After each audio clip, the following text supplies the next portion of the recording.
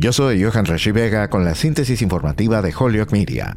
Las finanzas de millones de estadounidenses están en manos de la Corte Suprema mientras escuchan los argumentos el próximo martes en las apelaciones de la administración del presidente Joe Biden de los fallos de los tribunales inferiores que bloquean su plan anunciado en agosto pasado para cancelar $430 mil millones en deuda estudiantil. Los expertos legales dijeron que el programa de Biden destinado a aliviar la carga financiera de los estadounidenses con educación universitaria cargados de deudas, pero criticado por los republicanos como una extralimitación de su autoridad, puede ser examinado por el tribunal bajo la llamada doctrina de las preguntas principales. La doctrina de las grandes preguntas es una consecuencia de un enfoque favorecido por muchos conservadores y grupos empresariales para frenar lo que llaman los excesos del Estado administrativo. Los jueces conservadores ya han mostrado escepticismo sobre dar deferencia a las decisiones de las agencias federales.